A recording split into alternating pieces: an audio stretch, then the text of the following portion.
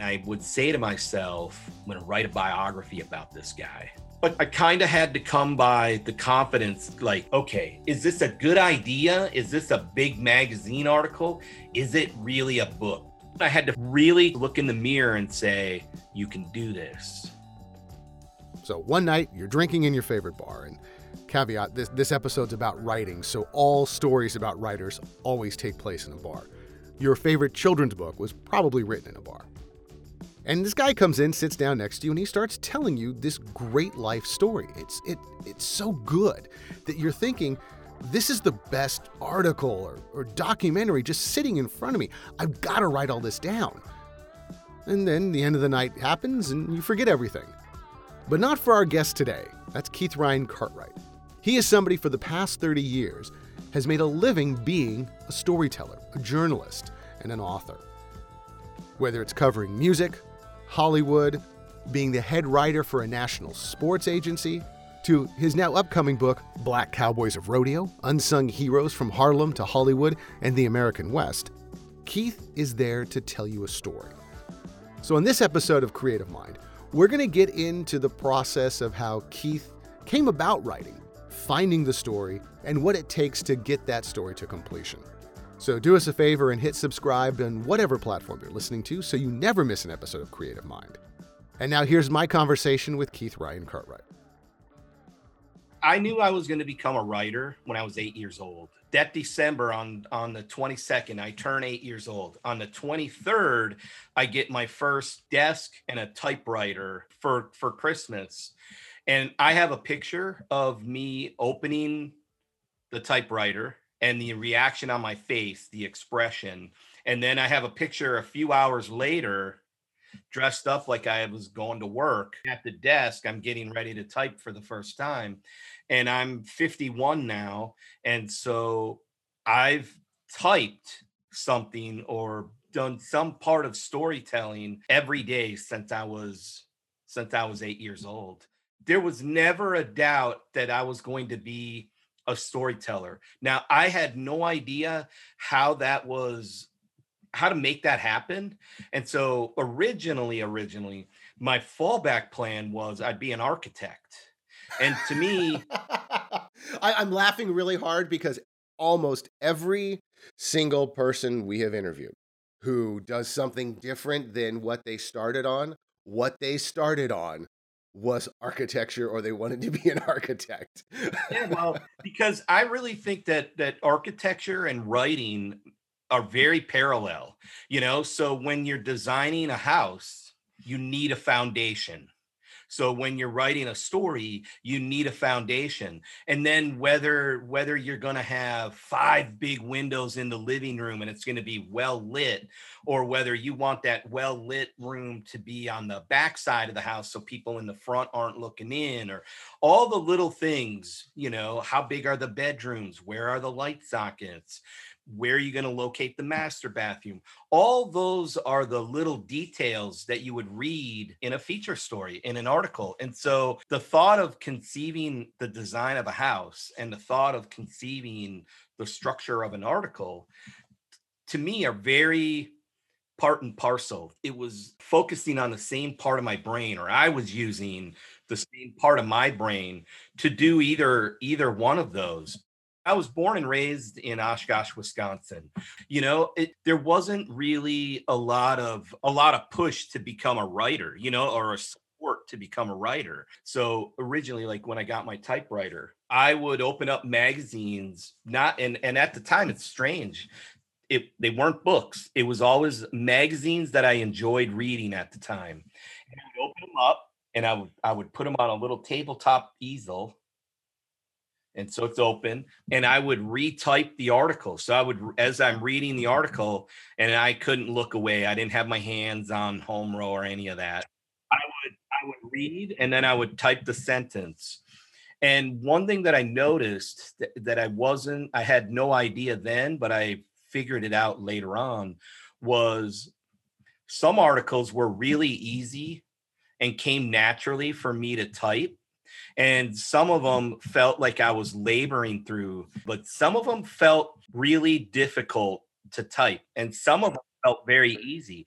And what I was discovering is, without knowing it, the direction of like what my voice as a storyteller was going to ultimately become. Before I ever realized as a writer, you have to have a voice. And it wouldn't be for years. I mean, I was even writing professionally before I had an editor, Tim Gianni. I had turned in a story one time, and he said, "Hey Kiefer, great story you turned in, and you turned it in early. I think you might want to take another crack at it. I think you're trying to be too," and then whatever it was he said, he goes, "I like your voice. I like your stories when they're in your voice." And I was like, what's my voice? How What did do you you mean? know? I wrote it. That's my voice, right? But what was strange is, while I wasn't consciously aware of my voice, I was aware that that day I did try to write different. I did try to be something else when I put myself in a different headspace when I wrote that. I wish I could remember the article and have it tabbed, but I don't. I just remember the lesson, not the actual worksheet, if you will. So I think anybody who's written, you write, if you write angry, you write happy, you've watched, a whole bunch of movies and then immediately you've that style is coming out of your fingers. It does change how you write. I'm okay when people say he's a writer. And I will sometimes actually just say I'm a writer. More times than not, I'm a storyteller. So storytelling is the same, the foundation of it, the structure of it. Whether you're writing for a magazine, a newspaper, writing a book, working on television like you and I did together, a movie or a documentary. It is about telling a story, a beginning, a middle, and an end, having the right characters, having all the richness of what makes that character or that story or that scene stand out. You just present it differently. So how do you look at storytelling when you're writing the magazine articles that you use your bread and butter? When you're doing an interview for a newspaper or a magazine or a website article, it's all about listening. As much as you need to be prepared, it's unconscionable to sit down this day and age to interview somebody and not know who they are. With everything's online, you have to know something, but you also have to be very open to what you're going to learn about them.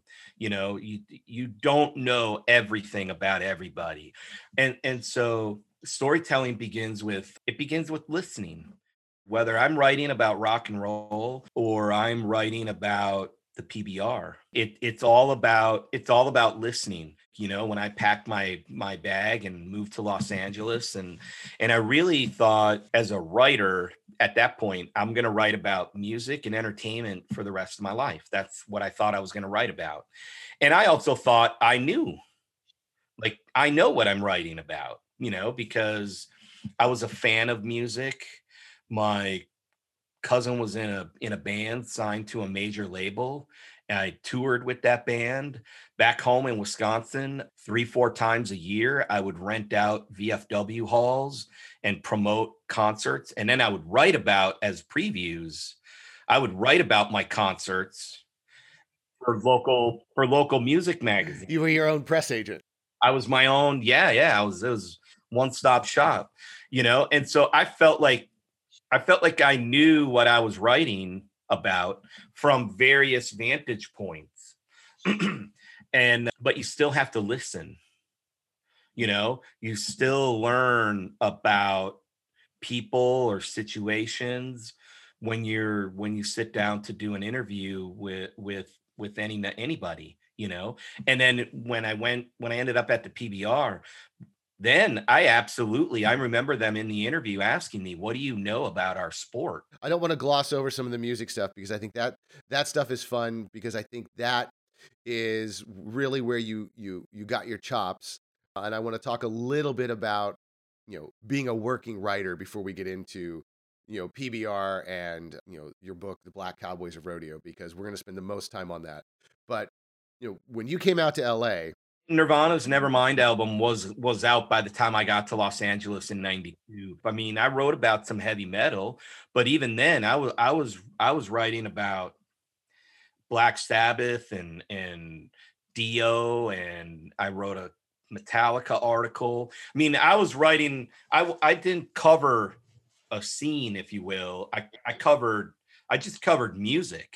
Well, how does that work? Because I mean, a lot of people, say I want to be a writer. So I've said that. We spent on the podcast. We spent a lot of time talking to children's books writers because, hey, a lot of people think it's easy to write a children's book because it's only 50 words. When somebody goes, "I'm going to be a writer," and they pick up their bag and they pick up their typewriter or their laptop and they go and be a writer, say, "I'm going to be a writer." What kind of work are you actually out there trying to get? And I know that's a tough question. Okay, everyone has their own access point in.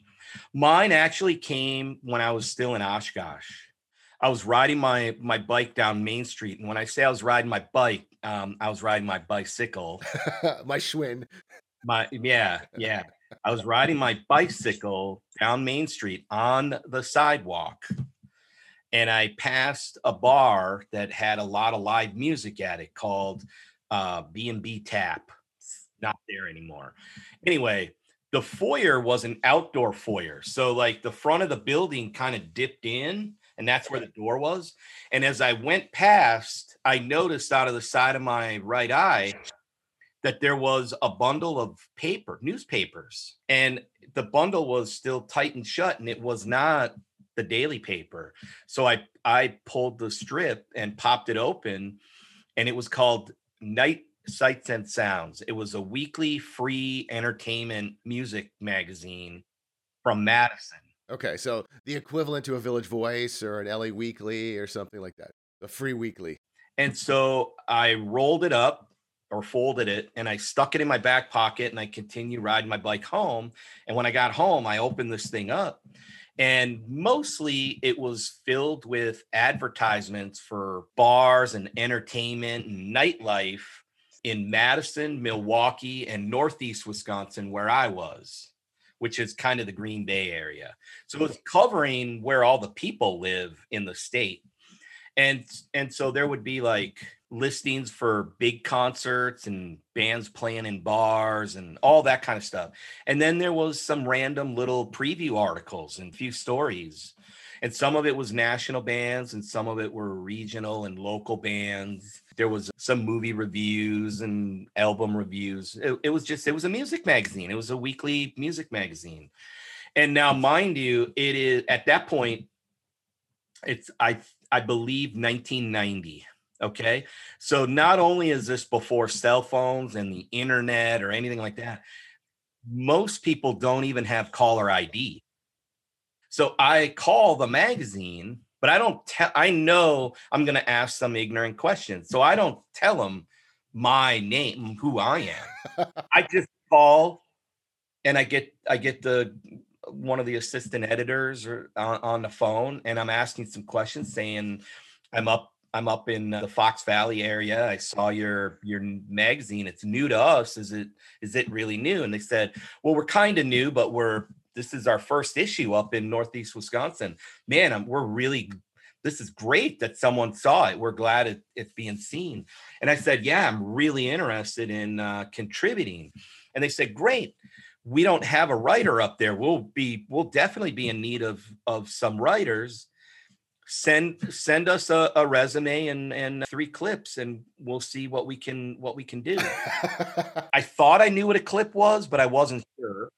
Now I get back on the phone, and I call my daily paper, and I tell them even though I had graduated. I tell them, hey, I'm working on a school project and I'm defining some different terms. Wow. I know what a clip is, but I'm curious, as a writer, how would you specifically define clip? She told me That's awesome. what the clip was and why it got its name, like literally clipping the article out of the paper. And so then I was assured I did not have a clip. So then what I did was 2 cities away was a community college that had a student paper. So I called the student paper and I introduced myself. I tell them because I need the article to be with my name. I tell, hey, my name's Keith Ryan Cartwright, blah, blah, blah. Really want to contribute to the school paper, but I'm only interested in writing about music. And they said, great, that'll be fine. Did you have any ideas? And I said, yes, I have ideas. And how fast can you publish these ideas? Exactly. And that, because I needed 3 of those clips. So anyway, I ended up writing 4 articles for the student paper before they realized I wasn't a student. And then they told me I could no longer write, but at least I had 4 articles. You outdid yourself. You went above and beyond. Well, because I knew they weren't great. So I 86'd the crappiest of the 4, and I sent those 3. But obviously I still didn't have a resume. So I just wrote a cover letter with the 3 clips, and I sent it in, and they never said anything. And so they gave me an assignment, and before I knew it, I was interviewing Don Dokken and other people who were in bands that were coming to Wisconsin. How much was that first article? Do you remember how much you got paid? $5. That's not bad. It doesn't matter when you're starting out. It doesn't matter who you write for. It doesn't matter if it's a terrible publication. Just be the best article in an otherwise terrible publication. You know what I mean? You just want the clip. Nowadays, I think they still call them clips, but they're really not done in a clip form, but you want that writing sample to get the next gig and the next one. And it's kind of like it's kind of like dating. If you're dating someone, it's always easier for someone else to be interested in someone when they know someone else is interested. If you're single, no one's interested. Right. Well, you're obviously not a psychopath if somebody likes you. Right. And so, I wonder about that. True. But anyway, when it came to writing, I always had a publication to write for, and one publication begets the next, and the next, So, but when I initially graduated, I did not want a full-time job. I didn't want to be beholden to one publication and be pigeonholed in writing in one area. And so I said, no, I'm going to become a freelance writer. And then I started splitting my time between Nashville and LA.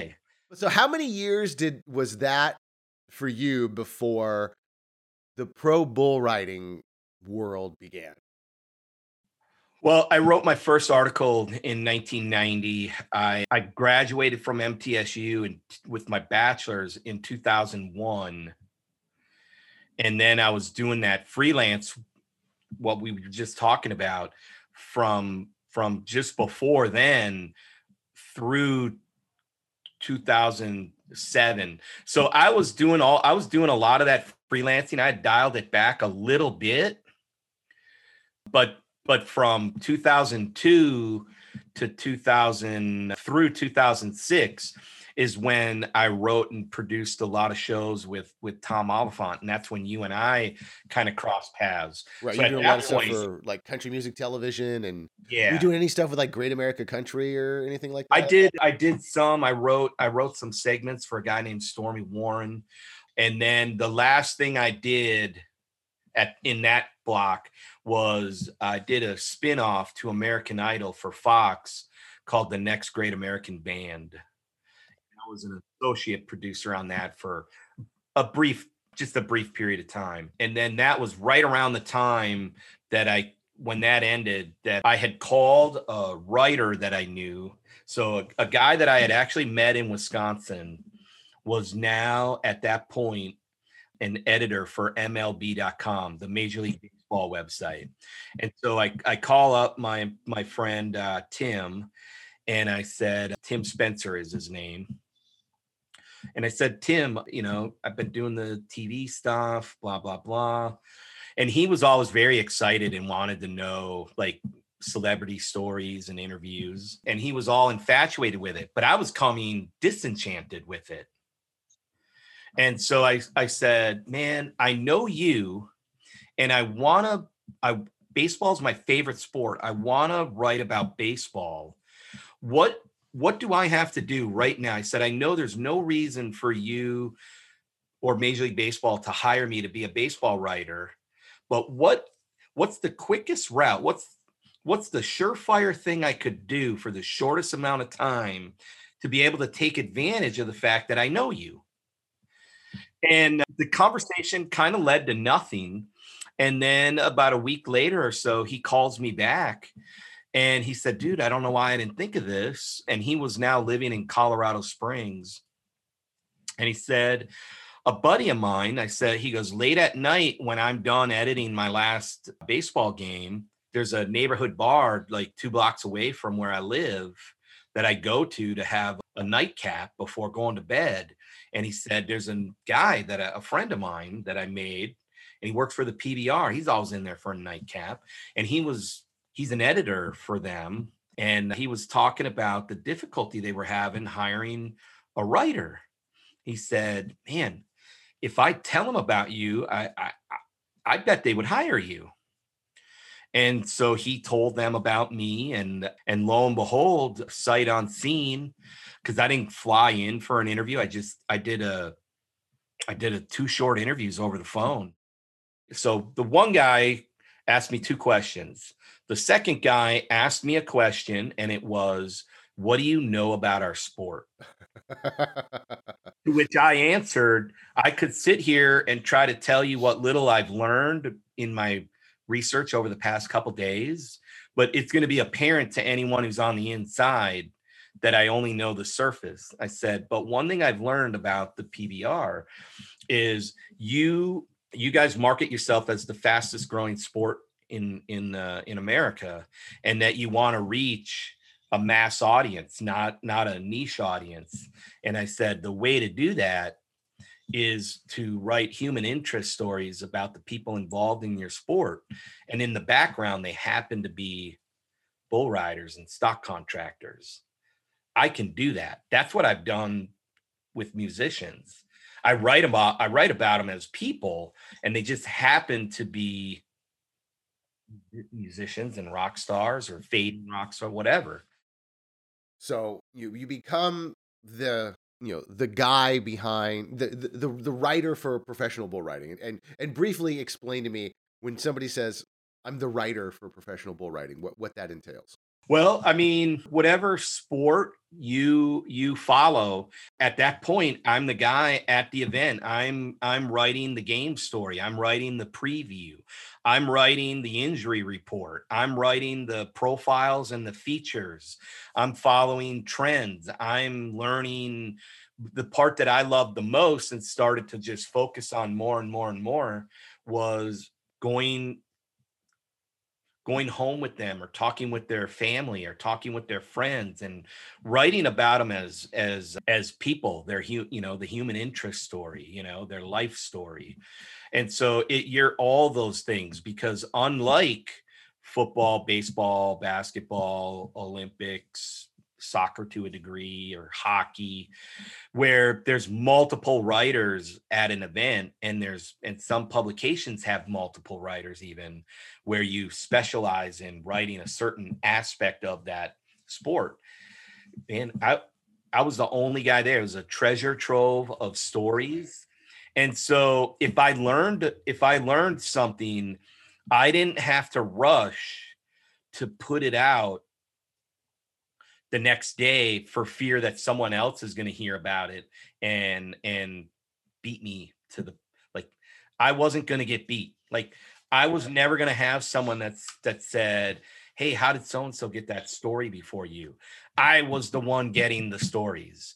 And so then eventually, after a couple of years, I end up in the production meetings with the network that's broadcasting the event.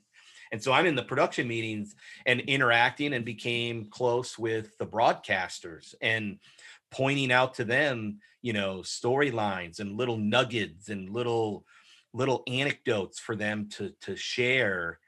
And likewise, they would then reference my stories during the broadcast. And so we started to work really well together. And then when I left and Justin Falisco stepped into that role, he's done the same thing. He's built that relationship, and it's sort of evolved a little bit more, and it really was the best job I've ever had. And it I was was gonna tough. say, it's because it sounds like, yeah, you'd mentioned if you're a storyteller and anybody that's interested in documentary writing, filming, like, the one question that always comes up is, where do you get your ideas?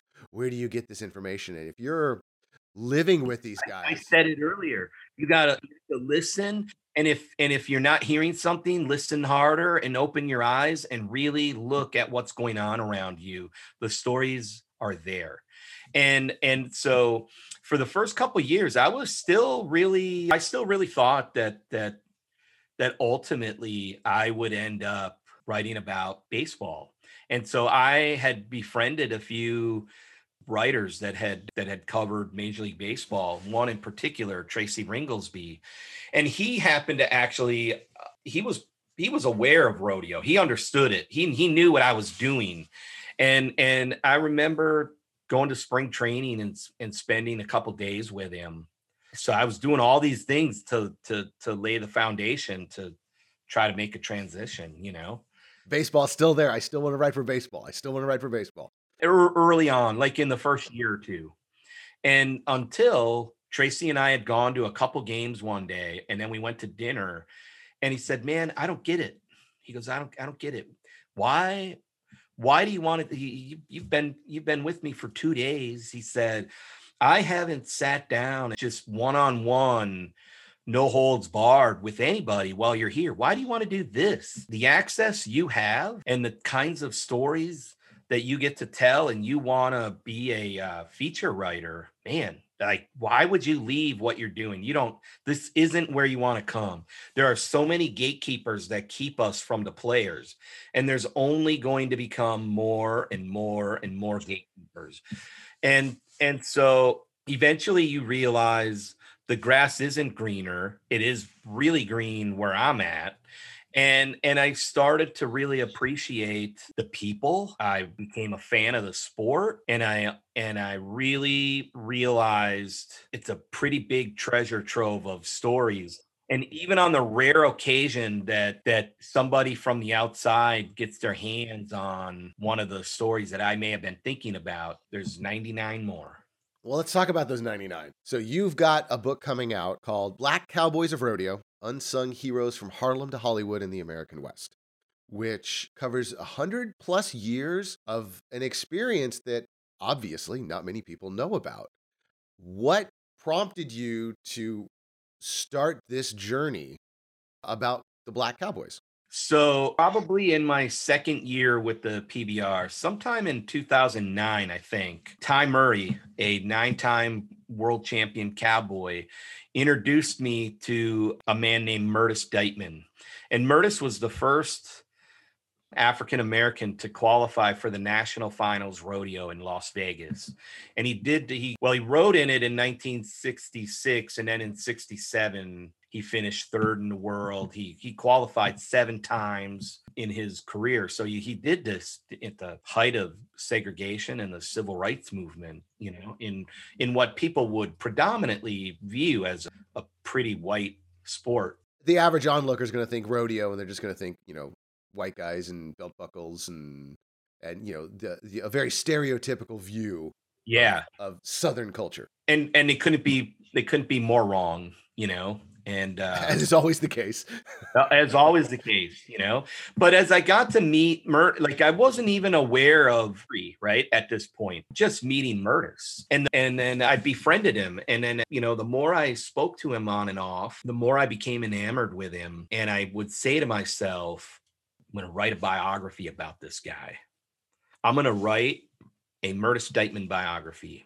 But confidence. I kind of had to come by the confidence to, like, okay, is this a good idea? Is this a big magazine article? Is it really a book? What is the book? Yeah, when you meet a great subject, you're like, this guy's amazing. I have to do something about it. But what does that mean? Yeah. And so one, I had to figure out what does that mean? And two, really convince myself, look in the mirror and say, you can do this. And so as I was doing that, I'm talking to him. And when I would talk to him, he would say things like, have you talked to Bailey's Prairie Kid? Murtis, I have no idea who that is, but his name's Bailey's Prairie Kid. Sounds like, is he from Long Gone? He goes, oh no, no, no. He's my buddy. He lives right here in Texas. Man, I got to talk to him. What about Freddie Gordon? What about my former business partner, Cash? I said, who's Cash? He goes, Harold Cash. And then he started telling me about an all black rodeo in Okmulgee, Oklahoma. And then you find out that from the 50s on, there's probably 6 or 7 cities in Oklahoma that have been the home of all black rodeos. Wow. And Okmulgee is the only one still that they've hosted an annual all black rodeo in mid-August every year since 1956. Whoa. Okay, so that's some deep history. We're going back. Yeah. And then you meet Cleo Hearn and you find out, well, not only was he the first African-American cowboy to turn pro as a calf roper, which calf roping in rodeo is like being a quarterback in football. It's a very, very skilled deal because you not only obviously have to be handy with a rope, you have to be an expert horseman. So a lot of these guys that are in my book, they're not simply there because they're black cowboys. The ones I selected to profile in the book, they're there for their accomplishments. And so, for instance, Cleo, who I was talking about with, he's worthy of being in the book simply for what he accomplished as a calf roper. But when you go beyond that, he, right after he had turned pro, he gets drafted into the army, and Kennedy is elected president. And now Kennedy wants to really push forward the civil rights bill. There's a lot of people who say whether or not he would have ever gotten to pass that civil rights bill or not. But there was a big job ahead of him. So big, there were many other areas that he could focus on. It didn't have to just be that bill. And so he wanted to desegregate as many different things as he could. So, for instance, the Secret Service was desegregated. And one other thing that was desegregated that Kennedy had control over was the Presidential Honor Guard, which at that time, the Presidential Honor Guard was all white. And so Kennedy said, that's not going to be the case anymore. And so Cleo becomes one of the first 2 African Americans named to the Presidential Honor Guard, mostly because, one, proximity. He happened to be in the DC area when that conversation took place. 2, he was college educated. He had gone to Oklahoma State. And so they named him to the Presidential Honor Guard. He won the first, he was the second. However, Cleo becomes the first African American to ever carry a casket as part of the honor guard in Arlington. And so he's a pioneer and a trailblazer in a far greater way. And so both those stories kind of come into play in my book. And then Cleo and his best friend, Bud Bramwell, they end up spearheading the first ever all black rodeo in Harlem. And it took place September 5th, 1971. It'll be 50 years this year. And that just, when you say that, it just, you start putting 2 and 2 together. And when you look at maps, you think Harlem, which is in New York City, which is not a cowboy town. There's a black rodeo. A rodeo of any kind is something of note, but then there's a Black Rodeo Association in Harlem. Those 2 form the American Black Cowboy Association, and then they end up partnering with a former politician from Newark, New Jersey, named George Richardson. Another bastion of cowboys, New Jersey. Right, which it is. I'm going to get to that. Okay. And so George gave them the political gravitas. George's wife, Ingrid Frank, who George is African American and Ingrid is not. She's Jewish and she had escaped Nazi Germany into the United States. She met George. They ended up getting married. And so she's the publicist that publicizes this whole thing. And the four of them, basic together, Cleo, Bud Bramwell, George, and George's wife, Ingrid, and the four of them, they end up putting on this humongous all black rodeo that was held on Randall's Island in the Harlem River at Downing Stadium, which is no longer there. It was over 10,000 people. And there was a parade that went from the Apollo Theater down what is now Malcolm X Boulevard, and then over the Triborough Bridge onto Randall's Island and to the stadium. It was a 3-mile parade of cowboys on horses led by Muhammad Ali. Oh my gosh. Wow. Yeah. So this is a massive event. To me, that event in 71, that is the seminal moment of black rodeo cowboys, because of you have Muhammad Ali, because of the fact that it's in the cultural capital of Black America. What that rodeo meant to Harlem in 71, when they knew like the Harlem Renaissance as well, that's a thing of the past.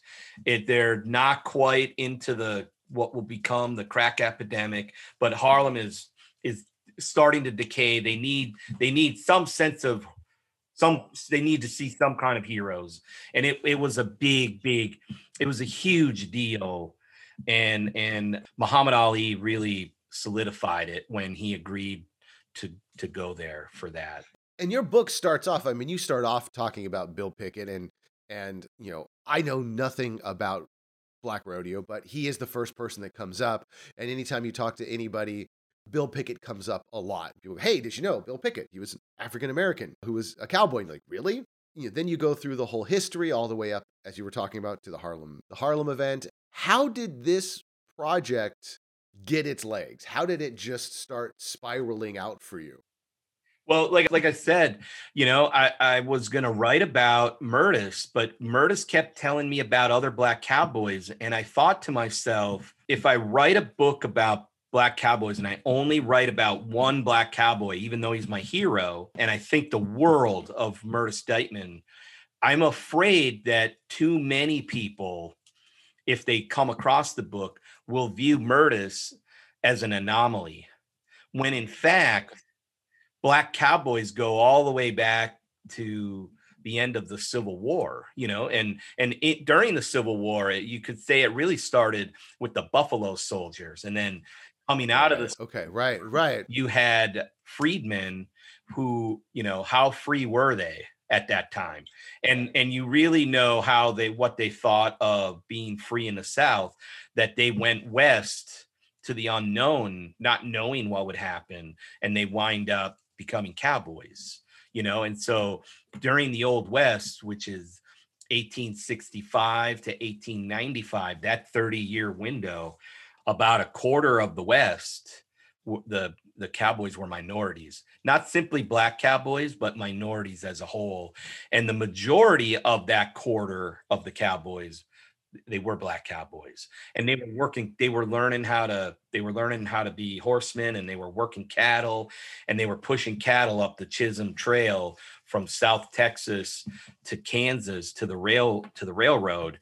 And then that cattle was getting loaded onto the trains and sent back east.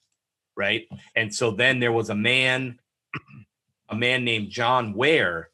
Now, these stories aren't in my book because my book really focuses on black cowboys of rodeo, not the history of black cowboys. But John Ware in the 1800s had been a slave in South Carolina. And then after being freed, he went to Texas, and he already knew kind of how to ride a horse, but he became an expert horseman. And for several years, he was pushing cattle up and down the Chisholm Trail.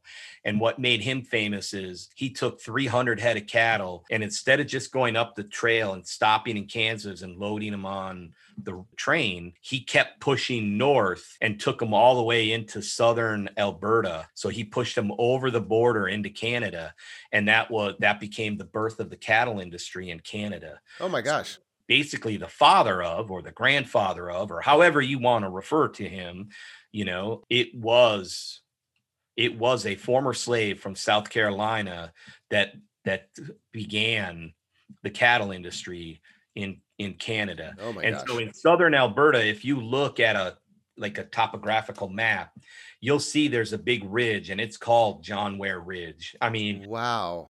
It is very distinct. It's big. You can't miss it.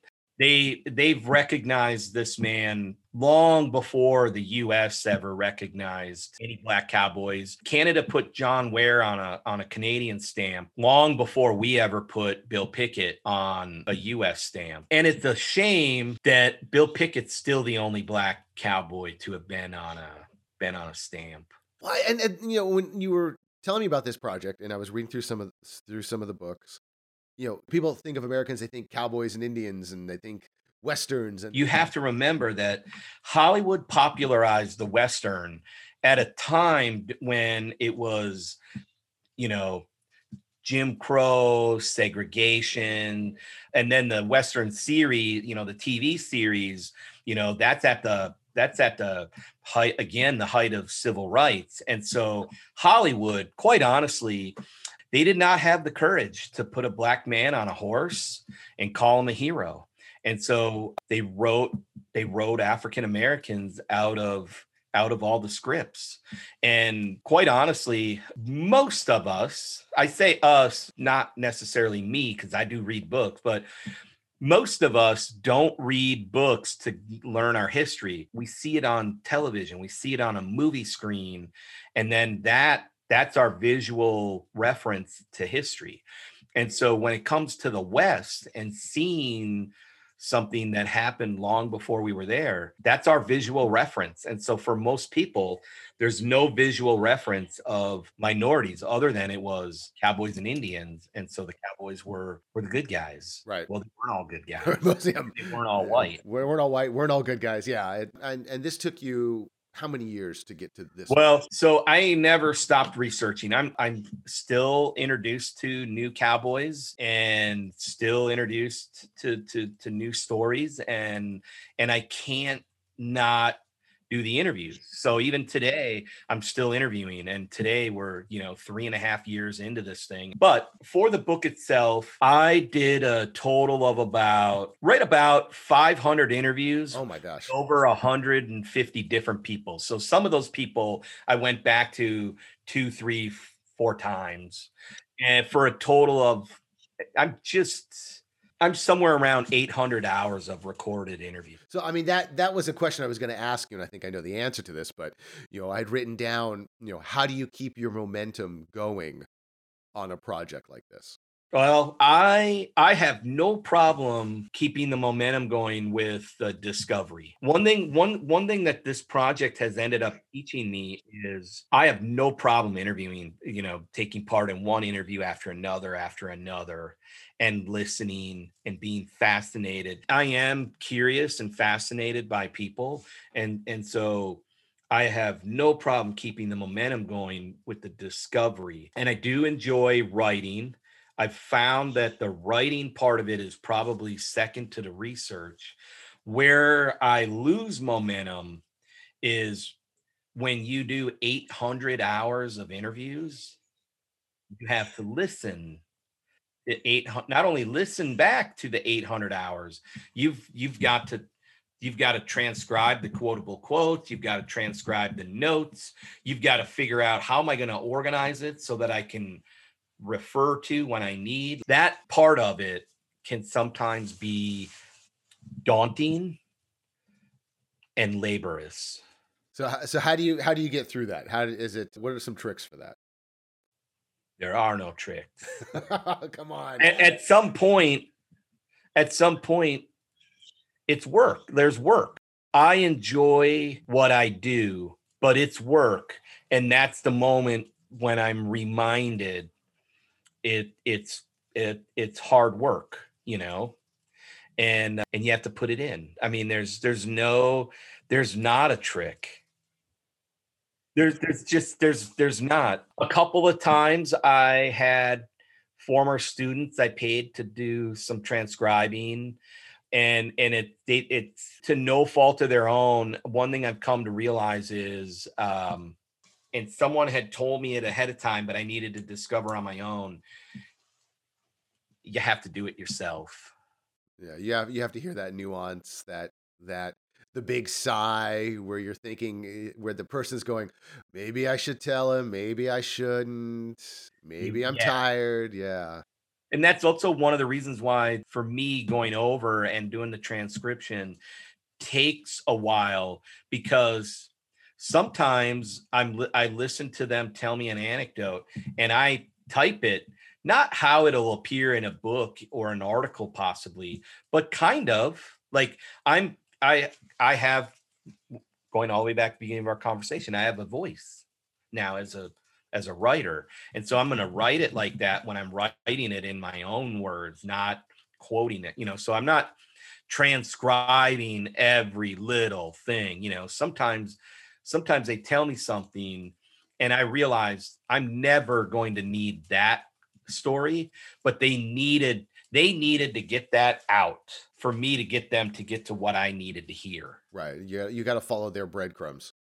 Correct. And so that's where the interview process, you have to be willing to listen, because sometimes you have to let them talk their way to where you want to go, and sometimes you can't be impatient, cut them off and say, but this is what I want. Sometimes you have to let them do it. Other times you do get to a point where you move them forward. You physically put them in a new place. So segue, now as I'm going to wrap it up. So Yeah. tell me, this is book one, I'm guessing, of at least a dozen. It sounds like you have so much information. So Black Cowboys of Rodeo, Unsung Heroes from Harlem to Hollywood in the American West is coming out. When's the release date, you think? It'll be, pre-sales will be available probably May, like somewhere around May 1st. And then the book will be available to be in your hands November 1st. Okay. And what are the next projects? Because I know there's got to be a couple of, you can't have all this information. So I'm headlong in the interviews. It'll be about the emergence of Black stuntmen in Hollywood in the 70s. And I'll go into the 80s. I'll talk a little bit about the present, but I'm really going to focus on a 25-year window of 65 to the end of the 80s. Because I'm guessing some of these cowboys were definitely... A handful of them, yeah. A handful of them go back and forth between those two stories, and some don't. But it is sort of how I came about that. And then that's an untitled Black stuntmen and stuntwomen project. I don't have a title for that, but that will be next. And then after that, I'll probably circle, I think... We'll see what happens with the Black Cowboy book. There could be a call for me to have to go back, revisit that project. Sure. I mean, just reading some of this stuff, it's cinematic. I mean, I'm sure you're hoping that, Hollywood comes calling or something of a filmed event comes with this. Cause you paint a picture that is, so unique and so vivid. It's great. So I could end up revisiting that. I do have a handful of interviews done and some research, just because I wanted to see if there was a there for another idea that I had. And that one actually has a title. It's called Cowboys and Inmates: Behind the Walls of the Wild and Western History of Prison Rodeos. Anything else you want to promote? I'm all about the book. All right, man. So there you have it. That's what a lifetime career really, as a writer and storyteller looks like. And if you've ever dreamed about a career in art, design, filmmaking, more and more art and design career opportunities are on the rise. And of course, these employers are always on the hunt for the next generation of talented and of course, skilled creative professionals. At Academy of Art University, you will get those work-ready skills that employers want. You can study on-site in downtown San Francisco and, of course, right now, anywhere in the world with our online programs. To request info about our 40-plus areas of study, including film production, documentary filmmaking, game development, fashion, and more, just visit our website at academyart.edu/creativemind. I'm Bobby Brill. Thanks for listening.